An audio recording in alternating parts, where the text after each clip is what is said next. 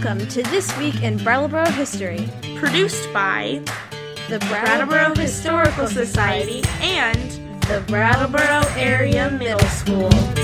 Gravestone epitaphs have led us on interesting journeys. At Prospect Hill Cemetery, there is a stone that overlooks the Connecticut River. Carved on one side is the following: the grave of Alanson Wood, who was killed instantly on this river by the explosion of the steamboat Greenfield, May 18, 1840, age 30.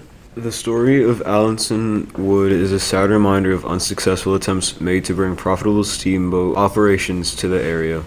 Until steam-powered trains arrived in the 1840s, the main means of transportation north and south along the Connecticut River Valley was the Connecticut River. In the late 1700s, canals and locks were begun to make the river more navigable. People and goods could travel from Long Island Sound to Hartford, Connecticut with relative ease, but north of the city, there were waterfalls, rapids, and shallows that hampered the transportation of passengers and goods to Massachusetts, New Hampshire, and Vermont. The South Hadley Canal opened in 1795. It allowed for the bypass of a 53-foot drop in the river. The Turner's Falls Canal was completed in 1798. The canal was 2.5 miles long and had 10 locks to raise and lower the water level. North of Brattleboro, the Bellows Falls Canal was completed in 1802. North of Bellows Falls, in 1794, there was a canal charted near Hartland, Vermont. Another canal near Wilder, Vermont, was not complete until 1810. In theory, these canals made it possible to travel from the falls at Barnet, Vermont, a few miles south of St. Johnsbury, all the way to Long Island Sound, more than 230 miles away. The Connecticut River between Hartford, Connecticut, and Brattleboro was challenging. A boat that displayed more than a foot or two of water could easily run aground.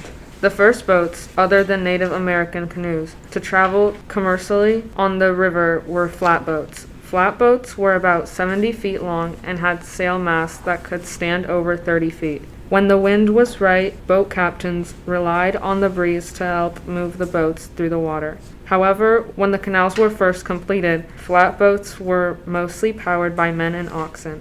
Men would use poles to bite into the riverbed and then walk the poles along the length of the boat to move the boat through the water. Above Greenfield, Massachusetts, more men were usually needed to walk the boats through the swift water.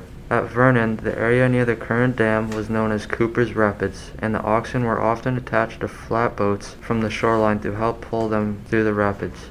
The Connecticut River, near the islands between Hinsdale and Brattleboro, was known as the Chute. Swift water that swirled between the islands and the shore often required winch and oxen assistance to get the boats to the landing zone at the end of present Ark Street. The opening of the Connecticut River as a commercial transportation artery was seen by many as a great economic boon to the area. Flatboat trade was more efficient and convenient than moving goods by wagon and coach. The flatboat trip between Brattleboro and Hartford, Connecticut could take 10 days, but the boat would carry up to 20 tons of freight. In the early 1800s, steam engines were first mounted on paddle wheel boats and used to propel boats through the water. Trial and error attempts to improve steamboat designs were taking place around the world. In 1813, the first commercial steamboat traveled from the mouth of the Connecticut River to Hartford.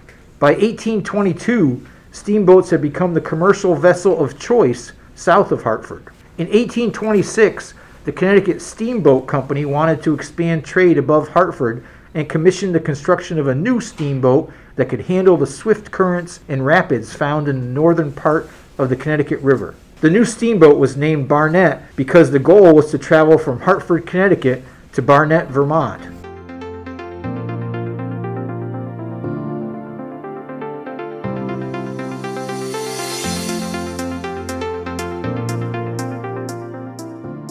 It didn't work. The steam engine did not prove strong enough to deal with the currents this far up the river, and the boat was built too wide to fit the locks at Bellows Falls. The Barnet struggled to make one trip to Brattleboro, found it could not make it past Bellows Falls Canal, and never returned to that area. Despite this setback, there was a strong desire to expand steamboat trade and travel above Hartford, Connecticut. In 1831, a new corporation, the Connecticut River Valley Steamboat Company, was formed to build a series of steamboats that would, in stages, transport goods and people above Hartford, Connecticut. The steamboats were designed to travel between canals and locks, carrying people and pulling flatboats full of goods behind them. The steam boilers were fueled with chopped wood. One steam tugboat, the Ariel Cooley, was built to travel between the South Hadley Canal and the Turner's Falls Canal. The William Holmes was a 20-horsepower steam tugboat built to travel between the Turner's Falls Canal and Bellows Falls Canal.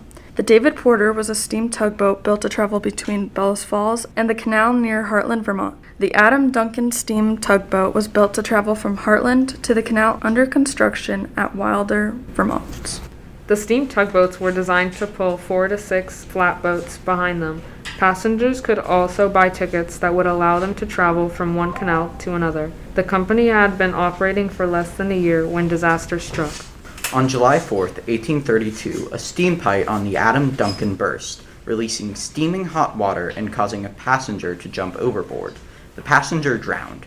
The boat's machinery was taken apart and never repaired. Another of the steam tugboats became grounded between canals and was damaged beyond repair. Before the end of 1832, the Connecticut River Valley Steamboat Company was bankrupt and selling its steam tugboats and flatboats at auction. Commercial steamboats did not meet with much success above the Massachusetts state line again. The Ariel Cooley was bought and sold a few times by various steamboat companies and continued to run between South Hadley and Turner's Falls. In 1840, it was purchased again and rehabilitated. One of the changes included a newly designed boilers that were meant to be more powerful. The new owner renamed the steam tugboat the Greenfield, and the boat took its maiden voyage in May.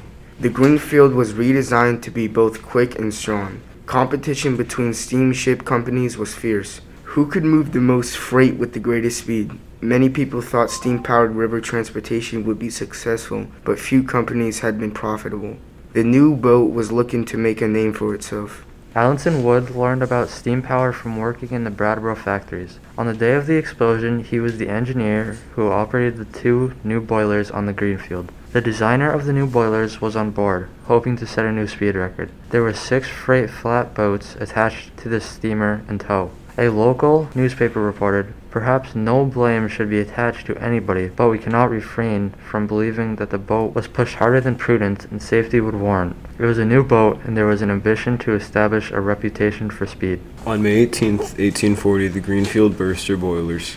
The explosion killed all 3 men aboard. Engineer Alanson Wood died instantly, while Captain John Crawford and designer of the boilers, William Lancey, each died within a few hours of the explosion. The Greenfield Boating Company had spent $6,000 on the recently rebuilt steam tugboat.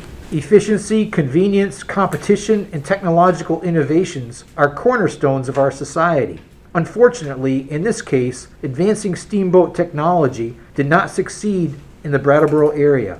Within a decade of Alanson Wood's death, the steam-powered railroad arrived, and the economic desire to develop the river for freight transportation faded away. We'd like to thank Lucas Major for the inspiration of this week's story, and we'd also like to thank Greg, Anna, Lucas, Eli, Brinley, Donovan, and Ian for reading this week's local history.